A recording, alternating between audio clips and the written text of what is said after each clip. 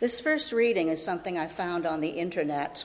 It's a post-New York grand jury decision blog, and no name was attached to it, but it seemed important.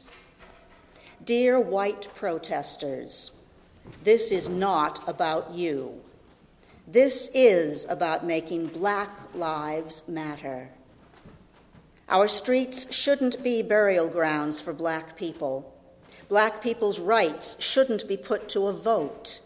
Black people should be allowed to breathe, walk, exist without fear. So if you're actually here for making Black lives matter, put down your "I can't breathe" signs, because you can, and that's the point.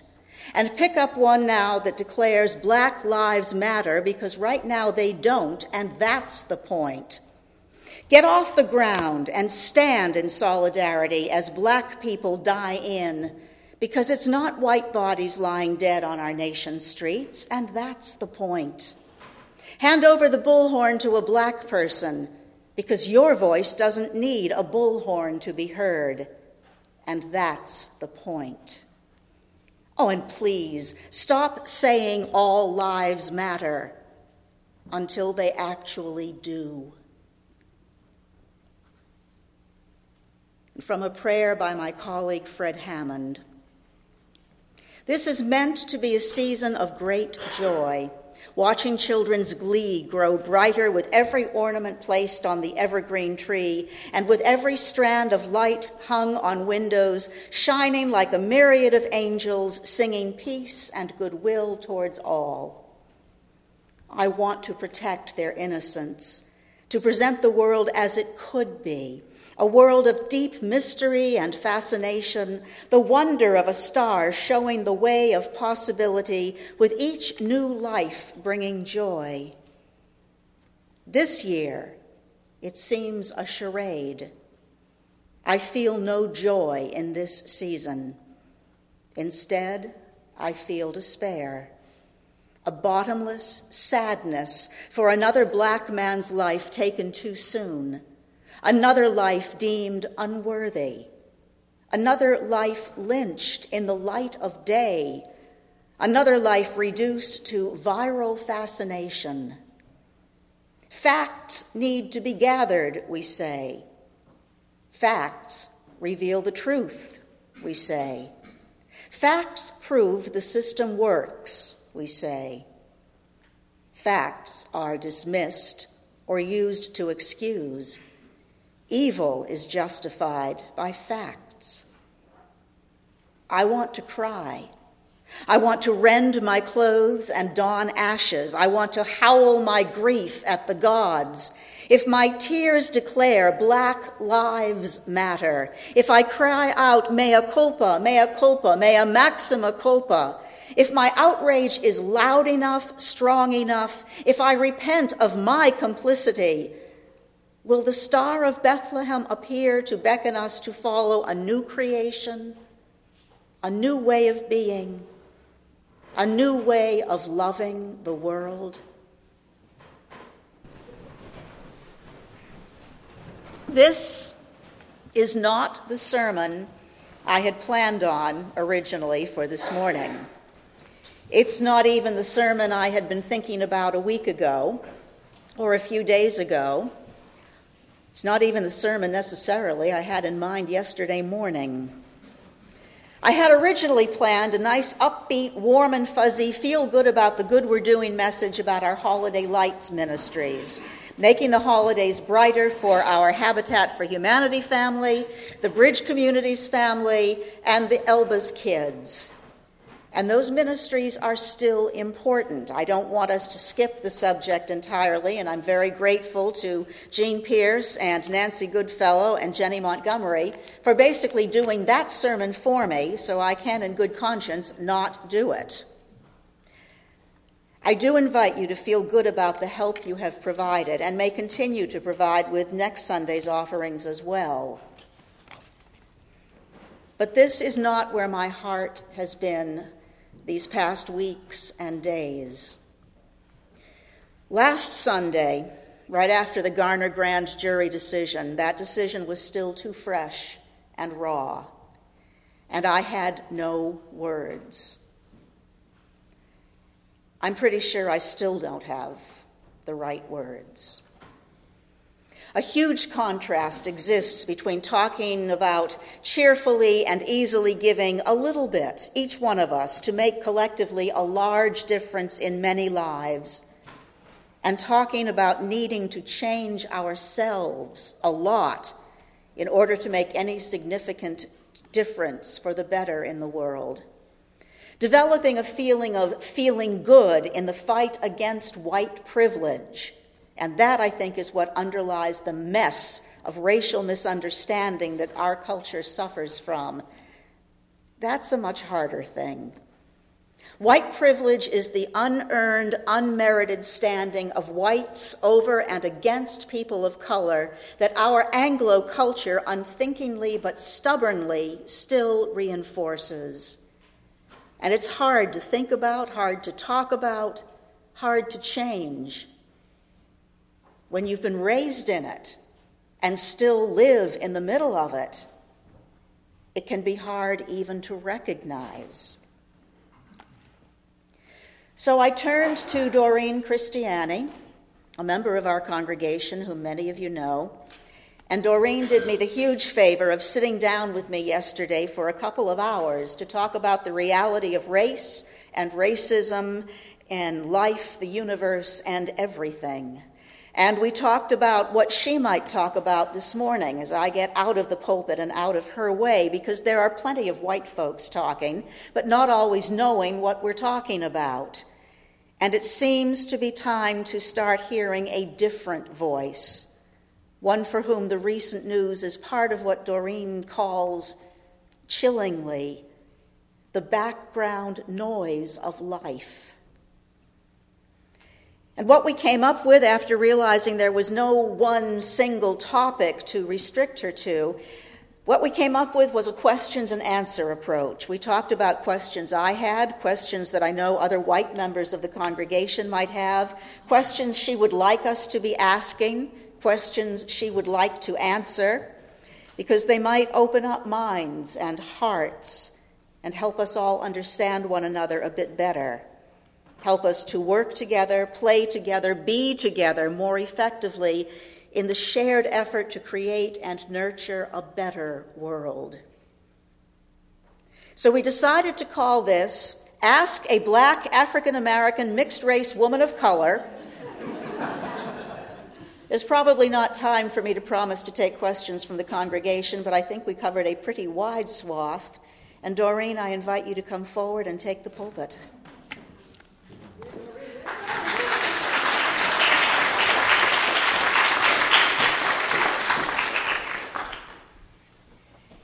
And the first question's the real easy one. Okay. What are you? Oh. Okay. Starting with the softballs, are we?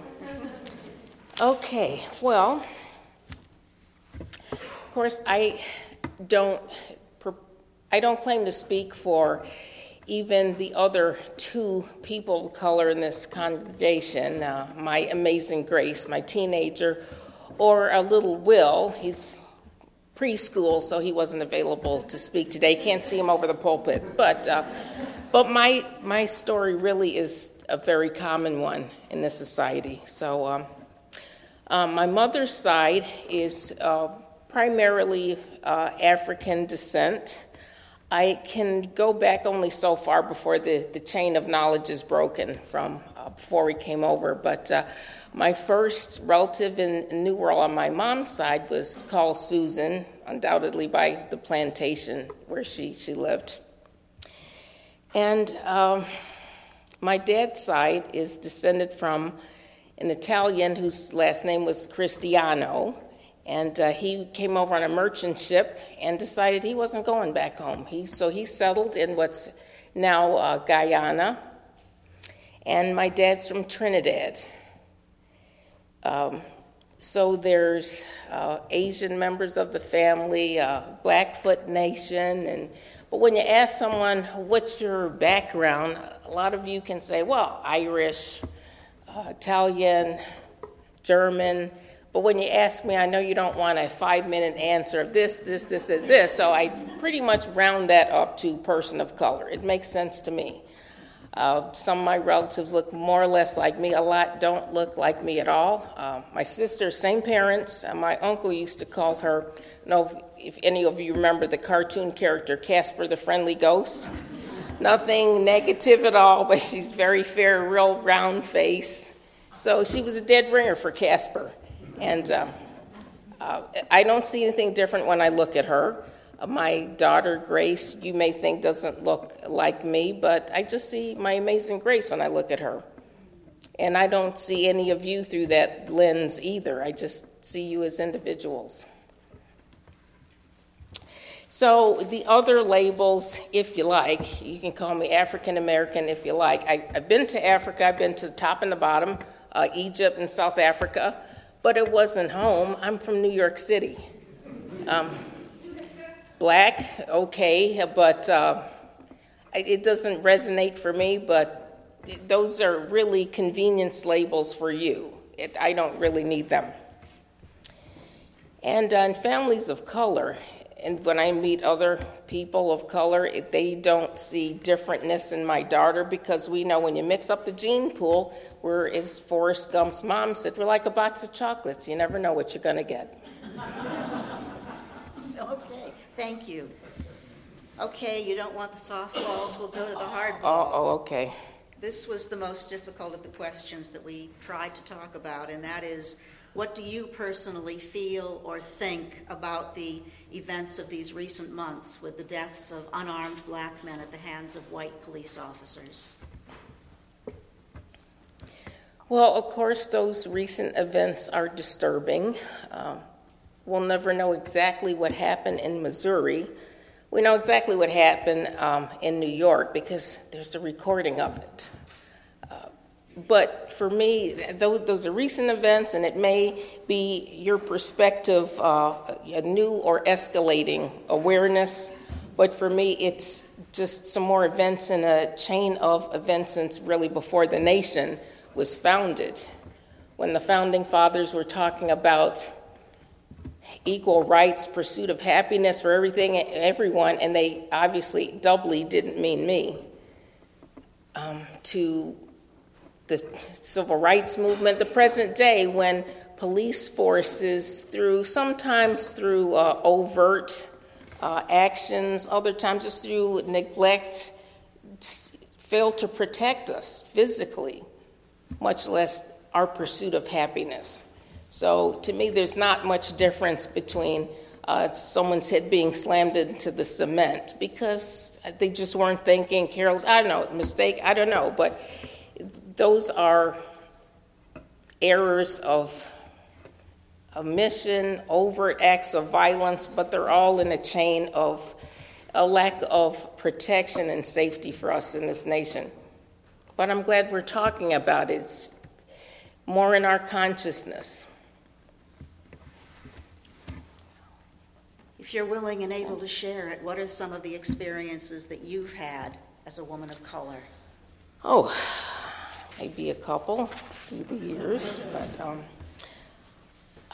I was thinking of that when Lindsay brought it up, and I think the first one I remember, my parents, especially my mom, knew what the world had in store for me when I went out into the world.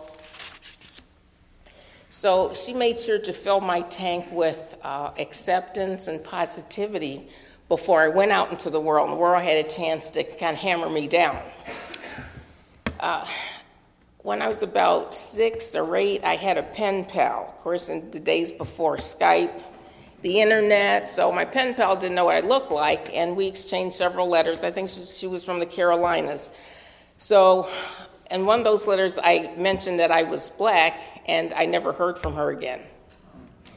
But I know it sounds tragic, but again, because my family had prepared me for those things, not by necessarily telling scary stories, but just by giving me a sense of self-worth. It didn't crush me.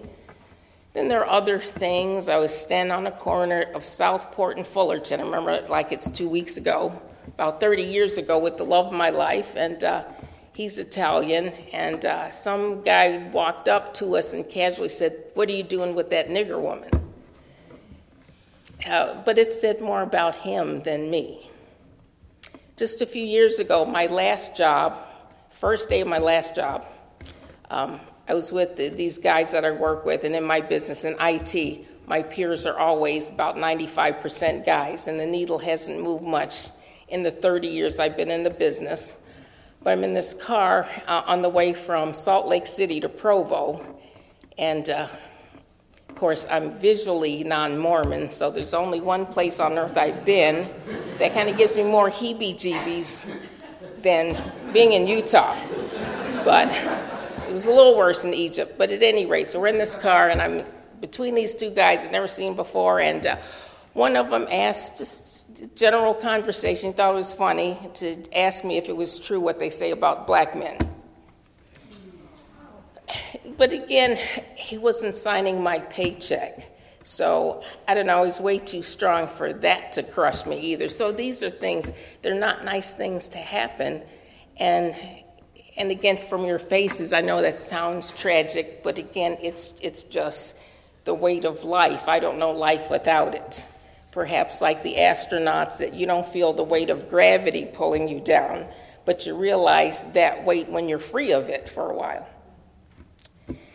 So, just a few of those questions. I mean, Lindsay asked, and you could open the faucet, and I could probably tell you as many as you like, but again, what doesn't kill us makes us strong. One might think that as a woman of color in this culture, you would have more than enough on your own plate to worry about. That being the case, why have you chosen to be so actively involved in Interweave? And Interweave, in case anyone doesn't know, is a national movement. We have a local chapter of lesbians, gays, bisexuals, transgendered, questioning folks with their families, their friends, and their allies. How'd you get involved in that? Well, I'm straight, but I'm a straight ally. And it seems just self-evident to me that, I feel very strong solidarity with sexual minorities and any other group that experiences discrimination. To me, discrimination is discrimination, the end. And I believe I remember the moment that became clear to me. I went to a rally at Soldier Field when I was about 8 to see Dr. King, and then we marched through downtown through Skid Row at the time, Michigan Street and Madison Street. But at any rate, in the middle of the march, there were people throwing bottles from the buildings above, and they're crashing down to the street. And I remember as those bottles were breaking on the street, and I was looking at the street, at the broken glass, and looking up at the people whose feet these bottles were breaking, and a lot of them didn't look anything like me. And it was just so powerful to see that it wasn't their problem, but they stood with us. So I stand with my gay, lesbian, transgender, all of those brothers and sisters. Someone in between the services asked, how do you think we could get more people of color into the church? Would that indeed be helpful for our diversity? And what would we need to be doing differently? Good luck. That is a tough one. That's a very tough one. I honestly don't know the answer to that. Again, I'm here because I'm one of the Unitarians that I didn't decide someday to become Unitarian. I found out that, that's what I am. So it's very natural for me to be Unitarian. It's not my first Unitarian church, but when I moved to the area, came in, and the first day I was here, heard Lindsay, I knew I'm home. So we can only be, and we should only be ourselves. So I would like to see more people of color, more everyone in the Unitarian Church, but perhaps one of the social forces that keeps more of them from us is just a heavily Christian and religiously conservative background that many of us had. I can't relate to that, so I don't really know the way out of it probably any more than you folks do. What can your white friends and allies do to make the world better for you and for other people of color? And the flip side of that, what do you wish we would not do? Okay. Well, I think we should all know history, not the sanitized kind that my daughter gets in Kane County School, but real history for the same reason that I study the Holocaust, other times in history. I'd ask you to just recognize your privilege, because there is privilege, because I live under that weight on a daily basis, but I don't drag it around like a ball and chain. Similarly, we could talk all day about the challenges of being a woman in the business world. So I have to see there's heads nodding. I have just as many scary stories about being a woman in the business world. But so just be aware when you have privilege that it is, and just be a part of the solution in some way. And don't be afraid of those awkward moments. Don't walk on eggs, because we all have awkward moments. We try to understand. Sometimes we don't get it right. Same for me. So, let's just work through it. Also, I would ask you to not try and simplify. There's a temptation to simplify what is complex by making generalities. Some of those things may be true, but if you feel that now I know about people of color, you may understand a little sliver of me, but miss really the rest of me. So I know some of you through my love of opera, but I might just as commonly be found at a Beyonce concert, and lots of times at Fermilab. All of those things are authentically me. They're all me. But lastly, I just want to ask you to be yourselves, because I love about this crazy congregation of liberals and conservatives and Christians, Jews, agnostics, atheists, Wiccans, all of you. I love the diversity of this place, and its heritage is so incredibly rich. And I think of Augustus Conant pretty much every time I come into this place. And I think it's great that he would welcome me. So I feel his spiritual embrace every time I'm here. And I love that Lindsay and all of you are continuing that heritage of inclusion. So although my mom's not here anymore to just fill my tank with acceptance and love in a small way, all of you do that all the time. So thank you. Is there anything that you wish I had asked? There are just so many experiences that I've had. All of you have met so many people in this congregation, and the stories I could listen to every one of you for all day. So I just ask you, let's keep talking and share our stories, because I think really it raises all boats. Thank you. Thank you very much. Thank you.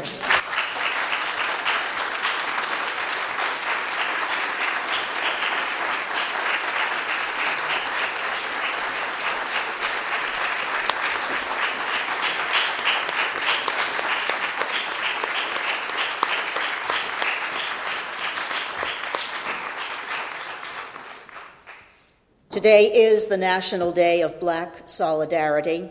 People of all colors have been called to observe the day symbolically by attending church and wearing black for the lives lost to the fear, the ignorance, the pervasiveness of racism in our culture. I want to thank those who, by choice or by chance, did indeed dress in mourning today in support of that affirmation that Black lives matter. We did take a photograph between the services of folks who were here early for the social time and were dressed in black, and those who were at the first service dressed in the funereal color. That picture will go up on our Facebook page, our website, and perhaps become part of the UUA's collection of photographs of observances of this day as part of our national Standing on the Side of Love campaign. Thank you all for listening. Thank you for allowing us the privilege of hearing. And let's keep the conversations going.